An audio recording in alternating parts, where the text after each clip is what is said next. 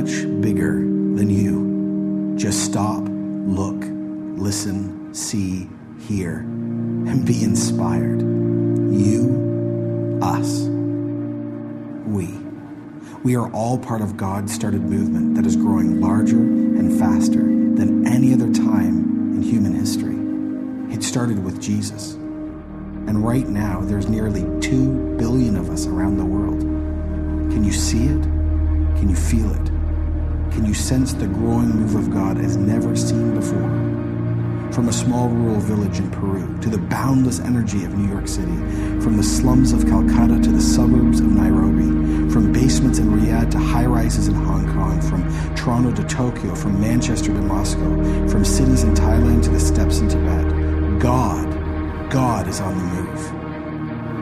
Each person, each church, connected to Jesus himself by the call of God the Father and filled by the fire of the Holy Spirit. All of us from every tribe, every tongue, every family, every nation, born of God and now together working with God to see his kingdom come and his will be done on earth as it really is in heaven. As Paul wrote so long ago in Ephesians 2:21, in him the whole building is joined together and rises to become a holy temple in the Lord. And in him you too are being built together to become a dwelling place in which God lives by his Spirit. See, we really are all in this together.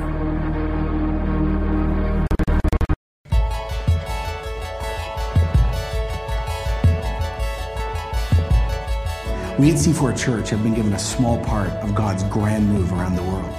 We've been called to reach 10,000 people physically, emotionally, mentally, and of course spiritually. It may seem big and it's also small, but we believe, we've kept on believing, we've been praying as a community, and God has actually been answering our prayers. Last year was our highest average attendance in 5 years. Teens, young adults, kids, more and more coming and meeting Jesus and being changed. Not only have we been growing numerically, we've been growing financially. For the last 3 years, we've seen increases year after year, and last year was our highest amount of giving, which is always a sign of growth and vision and connection. And even more amazing, more significant, I think, to all of us, we've had 62 people baptized in the last 13 months. See, that's the real sign of growth. That's the real sign of the move of God. It's real renewal, people being changed, their lives publicly and privately being oriented towards Jesus and what he's about around the world. 62 baptisms, hear that. That's 62 people, and we all got to be part of their journey, and now they're part of us. See, that's a small version of what's going on globally. And let me say it again, we're all in this together. Every time you see this in a church, you know this is God, because this isn't natural. Each story of personal renewal is a sign that Jesus is drawing close. We've been praying as a congregation for revival, and let me switch it up this way. We no longer need to pray for revival. See, this is revival. What we now need to do is pray that it keeps happening. It grows larger and larger, like waves in a tide, coming closer and larger and stronger. See, when you have people confessing sin, and you have people converting, and you have people getting baptized, and a church is becoming generous, that actually is revival. So now, let's keep praying that it happens across everyone in our church. I'm so proud to be part of this church and so inspired by what we've all done together. And I just want to say a huge thank you. Were you here last Easter? Do you remember that amazing day? So many of us, more than before, prayed that God would move and that people would come and hear the good news. Then we invited and we were expectant. And people came, friends, relatives, strangers, enemies, they all came, and the church was packed. We couldn't fit any more people in. We needed more chairs. People were giving up their seats. There was vibrant worship, and there was a clear, unashamed preaching of God's word. It was color for a gray world. See, that Easter, from morning to evening, we got it. We're really in this together. Actually, I think we got a glimpse of what is to come. That Sunday is our coming new normal. See, the future things are actually happening now. Things are growing. And yes, it's going to be exciting and powerful and life-changing, but it's going to be full of growth pains. But we're all in this together, right? We're all willing to be more flexible, right? Because of what's really happening. Like, this is about people. This is about eternity. This is about heaven and hell. Like, we're ready to do anything it takes to see that experience happen every Sunday, because we're really all in this together. By ourselves, we can do some things, but not huge things. But together, we can do grand things, significant things, powerful things. And of course, when God is in the mix, he says that we can ask for the impossible, and he can make the impossible possible. But see, it comes down to that theme, actually the theme for our year, that we're really all in this together, that we're all working together, open together, and expectant that God is going to do this. I want to be part of a church that's doing biblical community, like really involved in each other's lives. I want to be part of a church where people serve radically. I want to be part of a church that gives generously, that's countercultural. I want to be part of a church that invites courageously, that isn't ashamed of the gospel and expects God to show up. I want to be part of a church that actually reflects what the Bible says. I want to be part of a church that says, yes, we're all in this together. I mean, we really are. With our money, our time, our lives, our kids, our families, and we're really willing to do anything it takes. And to acknowledge it's not just us, it's what God is doing globally. Why would we not want to be involved in something so profound, so beautiful, so life-giving? If we're going to be in this together, then really let's get to the point where we go, yes, we're going to do this, and we're going to keep on doing this. We believe that God is on the move around the world, and God is on the move in Toronto, and God is on the move in Durham, and yes, God's on the move right in our own church. So let's do this together. Let's step out in ways we've never done before, so God can get glorified and we can see things happen we've only imagined about and now can actually become reality. What God's doing around the world, what God's doing in your life, what God is doing in our own church. We're really all in this together. My King forever, Jesus Christ.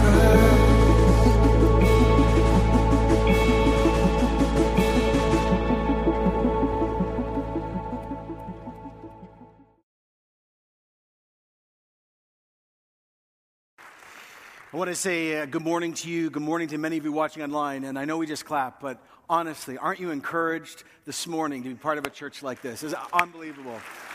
So encouraged. And so encouraged too by the reminder that it's not just about C4 Church, but we are part of a family that is so diverse and it's growing, and it cannot be stopped because God is sovereign and he's doing his thing around the world. Let me repeat what I just said in that video. By ourselves, we can do a few things. Together, we can achieve large things. But with God, we can achieve all things. I want to say this also again. I want to be part of a local church that does biblical community. I want to be part of a church that serves radically, that gives sacrificially, worships passionately, prays expectantly, and invites people courageously. And I want to declare this morning, I am part of a church like that already. We are not waiting for this to happen. It has begun. And if there is one passage that I want to start this whole theme for this whole year, that we're all in this together, if there's one passage that summarizes what God has done over the last few years, if there's one passage that actually transcends even our own church in time, culture, and race and age, if there's one passage that can mark a church and must mark a church and must define each local church and guide and inspire, it is one that we have preached on so many times, but it's been a while. It's found in Acts chapter 2. And so I'd like you to greet your Bible this morning physically, virtually. We're good either way. And I want you to turn there. Now, some of you have done church for a while and say, oh, I've heard so many messages on this. No, God is going to speak fresh again today. Are you expectant to hear his voice? Because this word is a living word.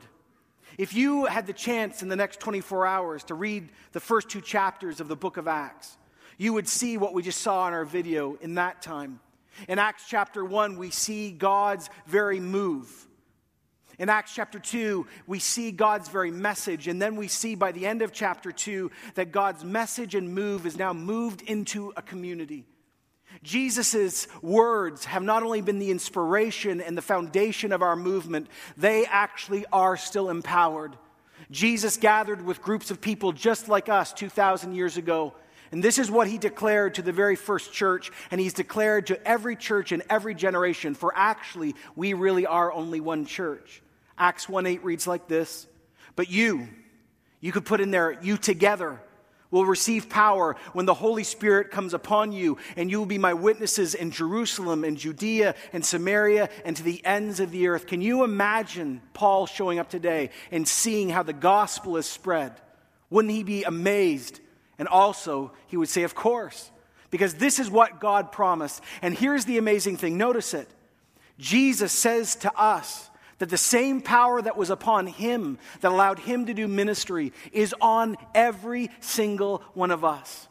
The same power of God on us. And with that power, we are also given one message. Peter, preaching the very first Christian sermon, outlined the gospel this way. In Acts 2:38, it reads, "Repent and be baptized, every one of you, in the name of Jesus Christ for the forgiveness of your sins. And you will receive the gift of the Holy Spirit. The promise is for you and your children and all who are far off, for all whom the Lord our God will call."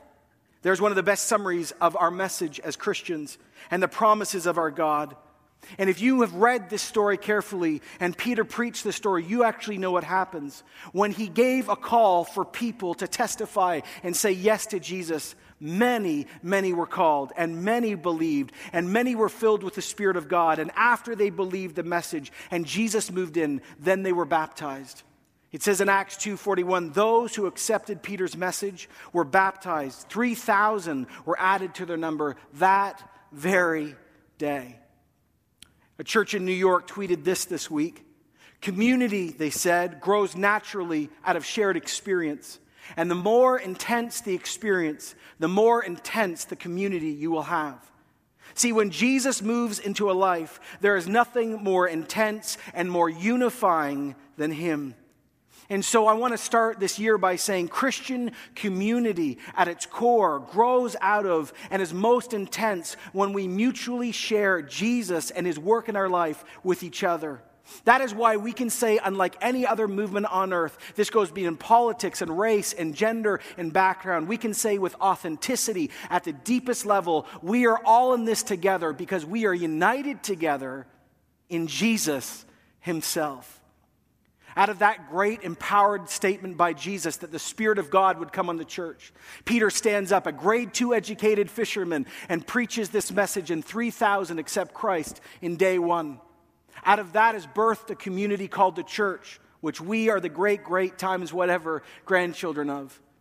Hear afresh for the first time or all over again the description of that church. Because that church needs to be our church, and every church, Baptist, Pentecostal, Anglican, Brethren, you fill in the blank, every church needs to become like this. It says in Acts 2:42, they devoted themselves to the apostles' teaching and to fellowship and breaking of bread and prayer. Everyone was filled with awe, and many wonders and miraculous signs were done by the apostles. All the believers were together, and they had everything in common. Selling their possessions and goods, they gave to anyone who had need. And every day they continued to meet in the temple courts. They broke bread in their homes. They ate together with glad and sincere hearts. They praised God. They enjoyed the favor of all people.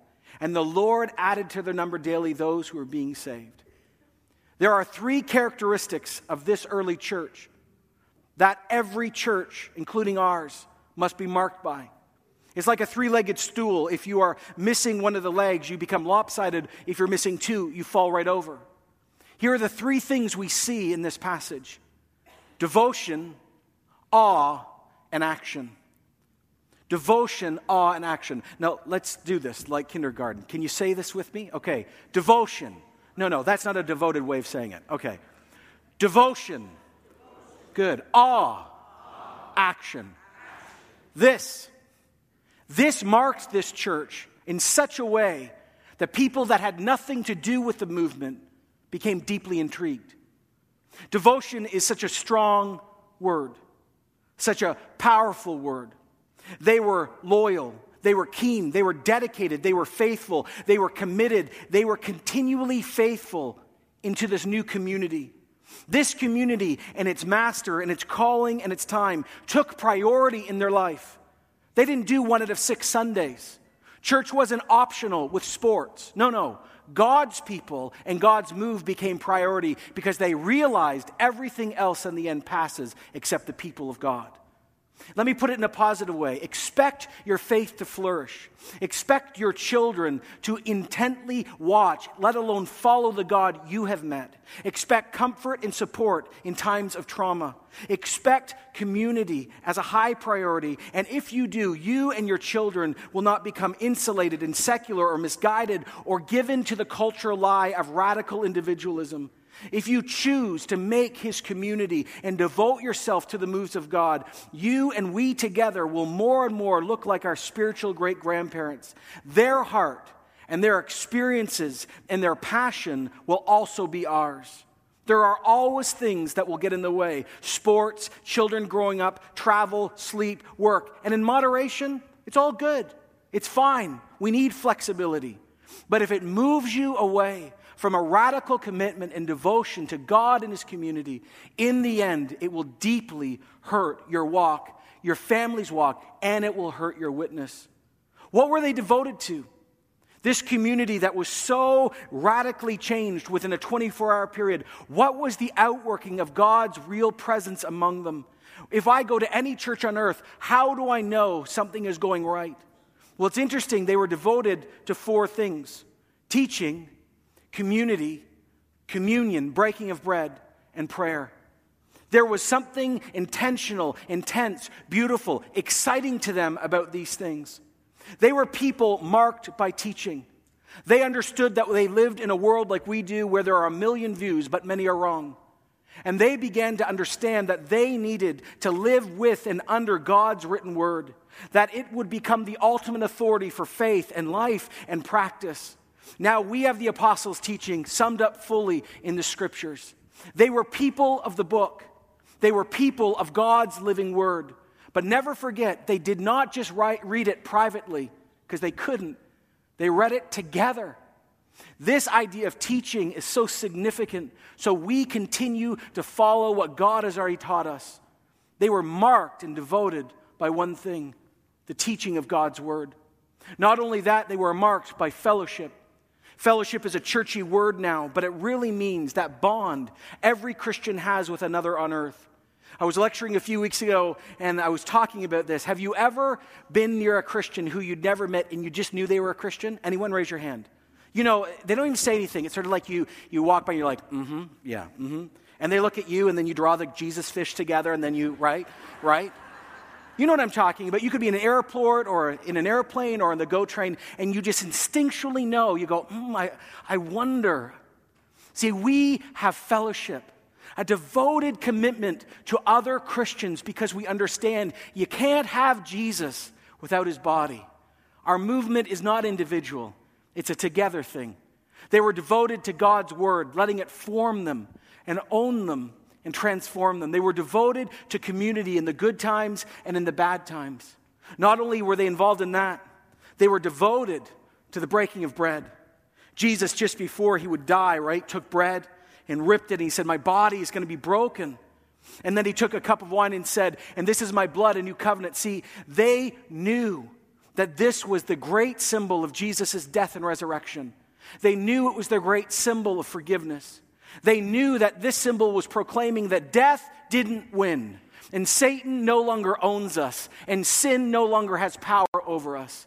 And not only that, they knew with their heart of hearts that this communion act, this Eucharist, Thanksgiving, this Lord's table was also a declaration that one day we will see Jesus face to face, and we'll never do it again because we're going to actually eat with him. Can you wait for that day? I'm excited. And not only that, it was a grander declaration. It was a declaration that there was no room anymore for racism in the church or economic disparaging in the church. Why? Because we are in this together, because we are all equal before the cross. Communion reminds us we have different gifts, different authority, different roles. But before the living God at the end of the day, God welcomes all people home that will repent and say yes to Jesus. And he forms a family that cannot be formed by politics, cannot be formed by war, cannot be formed by theology or religion or sociology, because he, God, brings us together unnaturally. Don't you agree?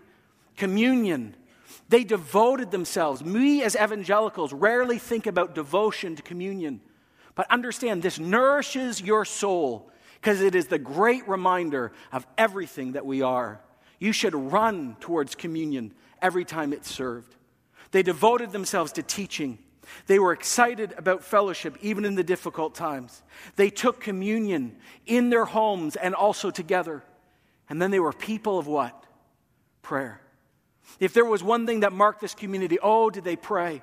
They prayed privately and they prayed publicly. They prayed liturgical prayers and they prayed free prayers. They prayed with passion and they prayed with expectancy because they actually knew that God would answer their prayers. Unlike every other movement on earth, Christians started praying and saying, "Our Father who's in heaven, Daddy, we get to enter your presence without any fear because of our high priest Jesus." They came confidently and boldly. They were marked with a confidence that is lacking still much in our own church because they believed that God, what he said, was true, and when they prayed, they believed he was going to answer. They were marked by prayer. And people couldn't believe the radical nature of their prayer, but they knew their God was not dead. They knew God was alive. They knew he was present.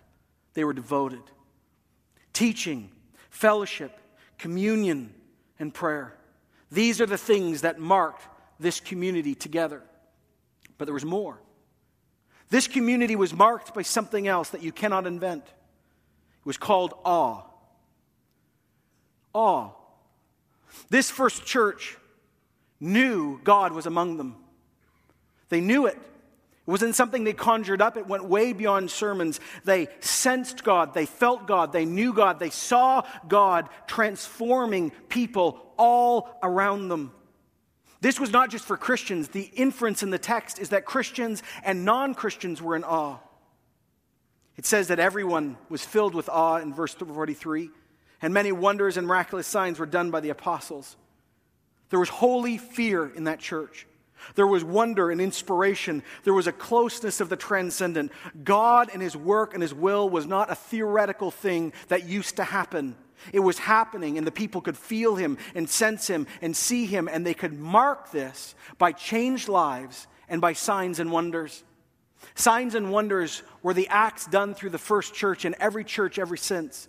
The very work of Jesus, healings and exorcisms, all miracles are signs of what will happen in the new heavens and the new earth brought into the now. It is a taste, a foretaste of what is to come. All miracles are a sign that God is still active. In the book of Acts here, it starts with the apostles. But then many, many others are gifted beyond them. Stephen, Philip, Ananias, Agabus. And then in the book of Galatians and 1 Corinthians and Romans and Ephesians, more and more, Paul and others talk about the role of these gifts to be expected in each community. But what you could really say is this. This was gift-based ministry. The community knew their gifts and were empowered by the Spirit, and they used their gifts. As I've taught so many times before, if you know your spiritual gifts, it is a guaranteed place of power because God decided to give them to you for the furthering of his kingdom. There was awe in this church because people were being changed. People were being healed. People who had been demonized their whole life were being set free. People were expectant that God was going to answer prayer, and he was answering prayer. And people that used to hate each other started loving each other. Masters and slaves started treating each other differently. Husbands and wives started reorienting their lives. Jews, Greeks, slaves, free, barbarian, all of them came together and started saying, "You are my brother. You are my sister." See, that's awe-inspiring when it really happens. This is a movement marked by devotion, a movement marked by awe. And it's a movement marked by action. Every one of us sitting here and watching online knows that a movement has the greatest force and authenticity when it actually does what it says. Wouldn't you agree?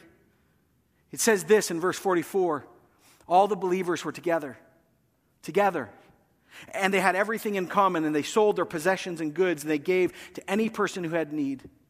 One of the great evidences of God really working is how we deal with our money. Suddenly we see exceptional acts of generosity. Property, real property that was owned by people was being sold so the needs of this community and those who didn't even belong to the community could be fed or housed or loved or encouraged. This is not a declaration of us selling all of our property. This is not a communal call this morning, okay?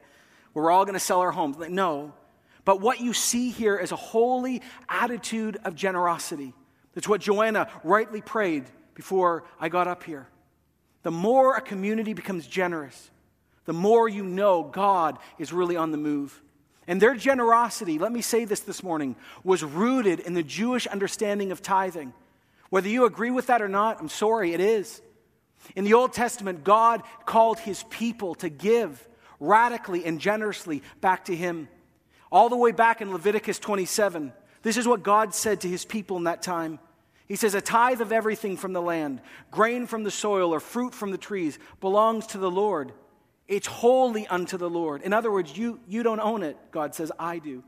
If a man redeems any of his tithe, he needs to add a fifth of value to it. The entire tithe of the herd and flock, the 10th animal that passes under the shepherd's rod, will be holy to the Lord. He must not pick the good from the bad or make a substitution, because if he makes a substitution, I love this, both the animal and its substitute, they become holy and they cannot be redeemed. In other words, don't try messing with me. I'm watching, God says. These are the commandments of God. This was the Jewish understanding that everything that was given and made, the first 10%, not the last 10%, the first 10% was given generously to God as an act of worship. And in the book of Acts and all through the New Testament, you see this generous mentality, but actually they go further. Never forget the teaching of Jesus, why it was so radical. Jesus didn't say, well, that was the law and now we have the grace thing and we don't need to pay attention to any of that. What did Jesus say in Matthew 5:17? Don't think that I've come to abolish the law or the prophets. No, I've not come to abolish them. I've come to fulfill them. Jesus actually made things more holy and more difficult. He said, you kept saying, well, I get to do what the bare minimum is. No, if you meet me, it's everything. Do you remember Jesus talking about adultery? He says, you think adultery is you have to get in bed with someone. Well, that's true. That's adultery. But if you've looked at someone lustfully while you're walking down the street, you've already committed adultery. Do you remember what Jesus said about murder? He said, you think it's literally just taking a gun or a knife and taking a life? Oh, no. If you have unresolved bitterness towards someone, you are committing murder. Jesus doesn't come along and say, well, giving was back then and now you can give. No. He says, this is a grander thing, a more significant thing, a more generous thing. And that's why Paul later got the whole heart of it when he said in 2 Corinthians 9:7, each person should give what they've decided in their heart to give. Not reluctantly, not under compulsion. God loves a cheerful giver. The undertone of this passage is not, well, I'm going to give $1 because I feel like it. No. It's because God has so transformed your life. You, within everything you have, give as much as you can. You sacrificially give to the things of God. Why? Because you are a cheerful person changed by the presence of God. That's the heartbeat of what you see in Acts chapter 2. You see this idea of deep devotion to the things of God, the guaranteed places of meeting, Scripture, the people of God, communion and prayer. You want to meet God regularly? Run to those places. He's there 24/7. It's a place of awe where God is working among the people. Lives are being transformed. Miracles are being done. It's a place where action is taking place, where they are actually giving and they are being involved in each other's lives. It says in verse 46, they continued to meet together in the temple courts. They broke bread in their homes. They ate together with glad and sincere hearts. I always love preaching this part of it. The temple, of course, was still there when this took place. And scholars tell us that so many thousands of people were becoming Christians, there wasn't a big enough place to gather. So they'd go to a place called Solomon's Portico. And 2,000, then 3,000, then 5,000. Thousands and thousands of people were meeting together on the temple grounds. And can you imagine it? They were worshiping Yeshua, Jesus by name. Thousands. It was the first megachurch right there. It wasn't in Texas. It was in Jerusalem. And they were meeting together. But they understood big was phenomenal, but small was needed too. And so they got together in each other's homes. And look, they took communion with each other. Do you take communion with each other in your connect groups yet? You should be. They broke bread with each other and they prayed scriptures together and they got to know each other. And it says that they were marked attitudinally this way. They had glad and sincere hearts. I've preached this passage probably 40 times in my life. I have never, ever caught what I'm about to share with you. Glad and sincere hearts in Greek basically reads, they were generous. They were generous people. Generous with each other, generous with forgiveness, generous to neighbors, generous to friends, generous to the society they lived in, and they were generous even to enemies. They were marked by this amazing, amazing thing called holiness. They praised God, verse 47. They enjoyed the favor of all the people. And the Lord added to their number daily, not weekly, not monthly, not yearly, daily, those who were being saved. Don't miss that little part as we near the end. It says that they praised God. We read that quick, but we shouldn't. They were people marked by passionate worship. Passionate worship. The more you worship God, the more you thank Him for who He is and what He has done and what He is going to do, the more bitterness and the more this will dissipate in your life. The more you become a person of worship, the more you prepare yourself before you come to church on a Sunday morning or before you go to a connect group, the more generous you will become, because you will realize that God is worth our time and our singing and our music and our money, because He is so unbelievably amazing. He is love. Can you say amen to that? The more we're marked as people of praise, radical praise, the more we become generous people. They're marked with worship. And interestingly, and most significantly, it says they had favor with not some of the people. They had favor with all the people. Now we know that didn't last, because persecution comes. But in this season of a revival-like experience, here's what's so significant. One famous Anglican scholar named Michael Green wrote these words. He said, just look carefully and see what's really happening. He said the majority of people did not become Christians because of good preaching. I was very disappointed when I read that. He said the majority of people in the book of Acts did not become Christians because of miracles and signs and wonders. Here's what actually started happening, which is so important. People were changed. People were deeply changed and didn't act the same anymore. They used their money different. They used their bodies different. They used sex in a different way. They changed the power dynamic in relationships. They started loving people they shouldn't. And as life after life encountered Jesus and got changed, then people would say, you've been so changed because I used to know you. And then these miracles would take place, and the evidence that God was among them. And then they'd hear the proclamation of the good news and good preaching. And that trifecta brought thousands to Jesus. That is the heartbeat of a real move of God. When lives are not the same like they used to be. And as lives are changed over the long haul, and preaching is honest and authentic, and when miracles and gifts are being used, people will be drawn. It will create a genuine heaven-given awe, and the devotion of the people will go up more and more, because we will know that there is a God in our church, and we will know there is a God in Durham. That is the heart of Acts chapter 2. If you read the Bible from cover to cover, you'll notice something. It very much is written to community. Think about it. Our entire Christian life, if you are one, spiritual growth, battling sin, overcoming Satan, serving God, using gifts, feeding the poor, all of it is done in the context of community.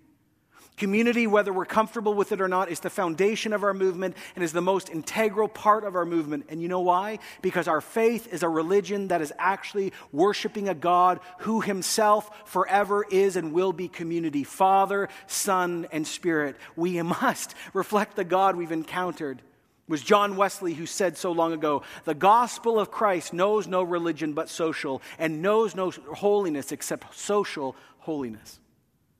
See, this theme for our year. 2 years ago, it was joy. Last year, it was believe. It's all building like Lego.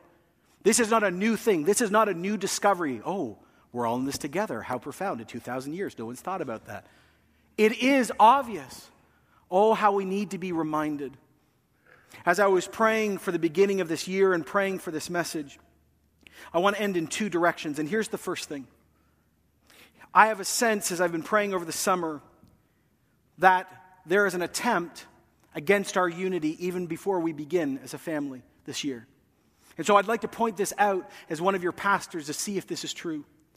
As I've been listening and watching and hearing, there seems to be a subtle, not an overt, but a subtle attempt to divide good relationships in this church. They're over small things. They're not big things. But there seems, as I'm walking through the halls of our church and hearing stories, that there seems to be subtle divisions taking place between good friends and committed people. I want to point that out for one reason this morning.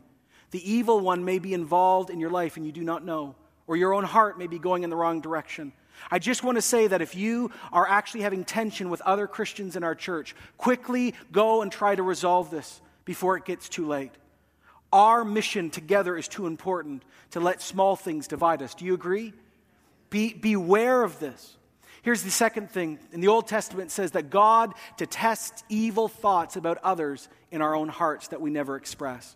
I just want to say this morning that if you are actually bearing, if you're almost like pregnant with evil thoughts towards other people in your heart, and you're not even expressing them, no one would ever know.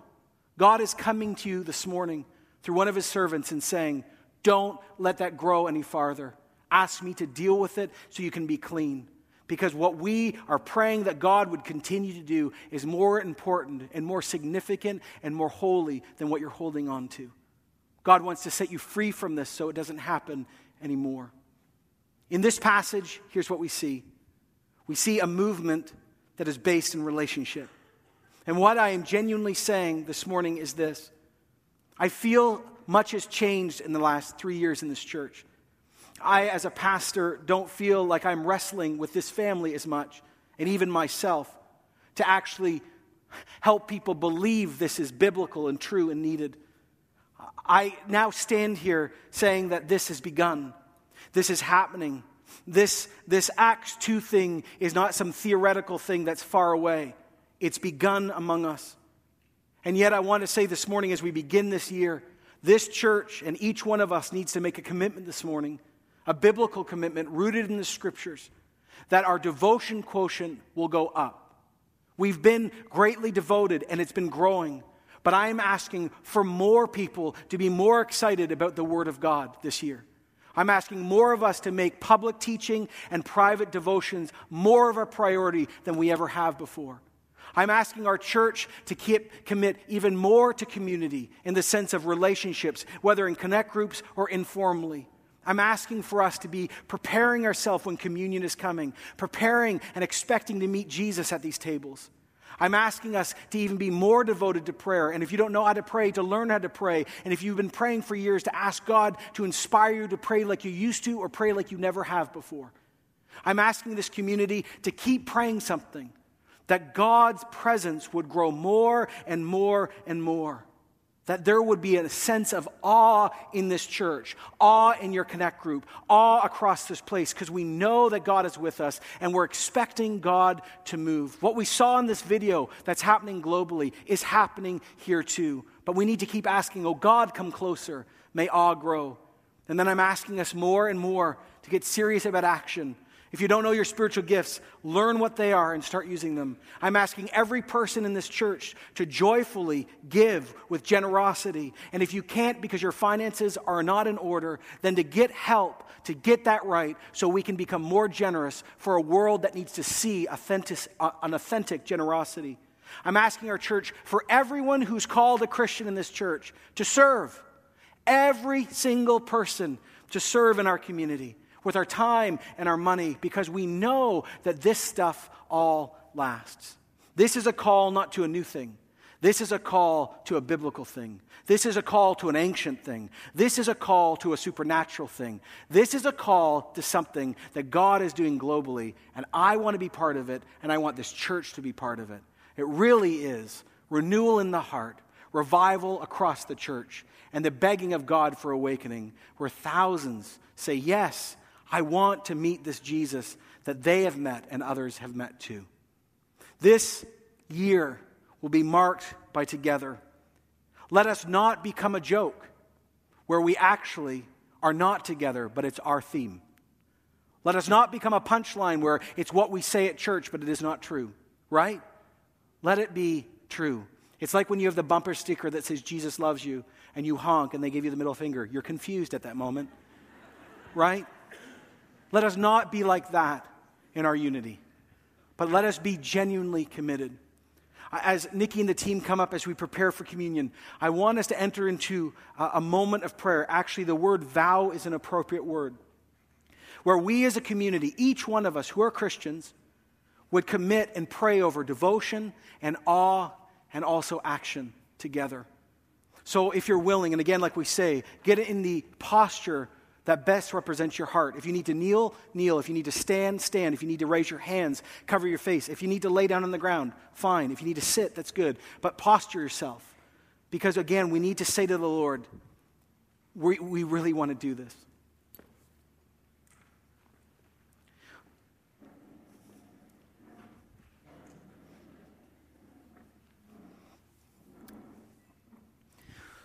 So we start this year, Lord, together at C4 Church, and we very readily acknowledge we're only one church out of many. But thank you that you are visiting us uniquely. And here's what we want to pray this morning, boldly and honestly. We want to be all in this together. We want what we read in the Scriptures to keep being true here. And so we pray that we'd be a devoted community. Holy Spirit, come and begin to do this among us. Help us to love your word more. Help us, O Lord, to love each other more. Help us, O Lord, to come to communion with expectancy and reminding of what you've done. O Lord, help us to be a devoted community to prayer. Teach this church, mark this church with prayer. You've done it over the last few years. Do it more. Lord, we pray for awe. We really pray, God, that you would come closer and closer. We pray for revival, that the presence of God would be so strong in this building and in our lives that people would know God is with us.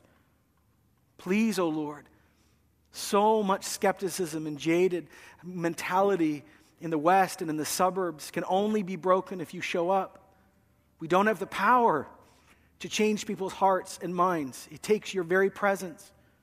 Oh God, we pray for signs and wonders in this church for real, so people will know that there is a God that is loving and involved, and they see actually what is coming in the new heavens and the new earth. No death, no mourning, no crying, no pain.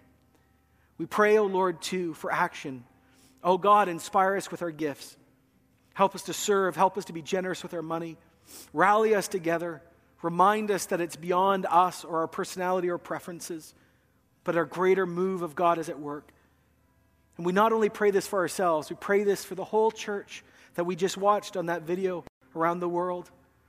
Oh Lord, may every church on earth look like this. May devotion and awe and action mark churches in Durham and churches in Toronto and churches in Canada and churches on every continent around the world. We are so thankful that we live in a time where we get to be with millions of your believers. We're so thankful that thousands are going to meet you today. And you can't be stopped because you are the great I am. And we keep praying, oh Lord, more conversions, more salvations, more life change, more radical giving and generosity. Make us different. Help us to look like Jesus. We just ask this in the name of the Father who called us and the Son who loves us so deeply, in the name of the Spirit who gives us the ability to become like Acts 2. Help us to be together. We ask this in Jesus' name, and everyone said genuinely, amen. Let's stand together and prepare. As I've shared in my message, communion is the great symbol of the death and resurrection of Christ. And if you are a Christian, you are welcome to any of these tables. There's 2 up top, there's 3 here, 2 in the back. And you will just come and you will declare your faith in Christ. Maybe you'll confess sin. It says in Scripture you need to do that. It says if you're not a Christian yet, don't take this because you actually do not believe in the one this represents. But I always say this is a great place to say yes to him. And if you are a Christian who's on the run and you refuse to submit to him now, it says don't take this because you make mockery of the one that deeply still loves you. But if you are on the run and you want to come home today here. And as we always do at Come Forward Communion, we also give above and beyond. And so in these little baskets, not the white ones, the other ones, we give out of abundance of what we have so we can help more people physically and emotionally. It helps us give counseling for people. It allows us to help them with bills, food. We pay for people's food that can't afford it this week when we give to this care fund. So give generously as you come forward. But celebrate this. And why don't you do this? As each person, as you take communion, declare the biblical truth. I am committed to Jesus and his community. So let's do this together. Lord, bless these elements. Would you meet people at these tables? And Lord, thank you for your death and resurrection. Thank you for hope. Thank you for renewal. Thank you for what you're doing, and we pray you'd keep doing it. We ask this again in Jesus' name, who died for our sins. Amen and amen.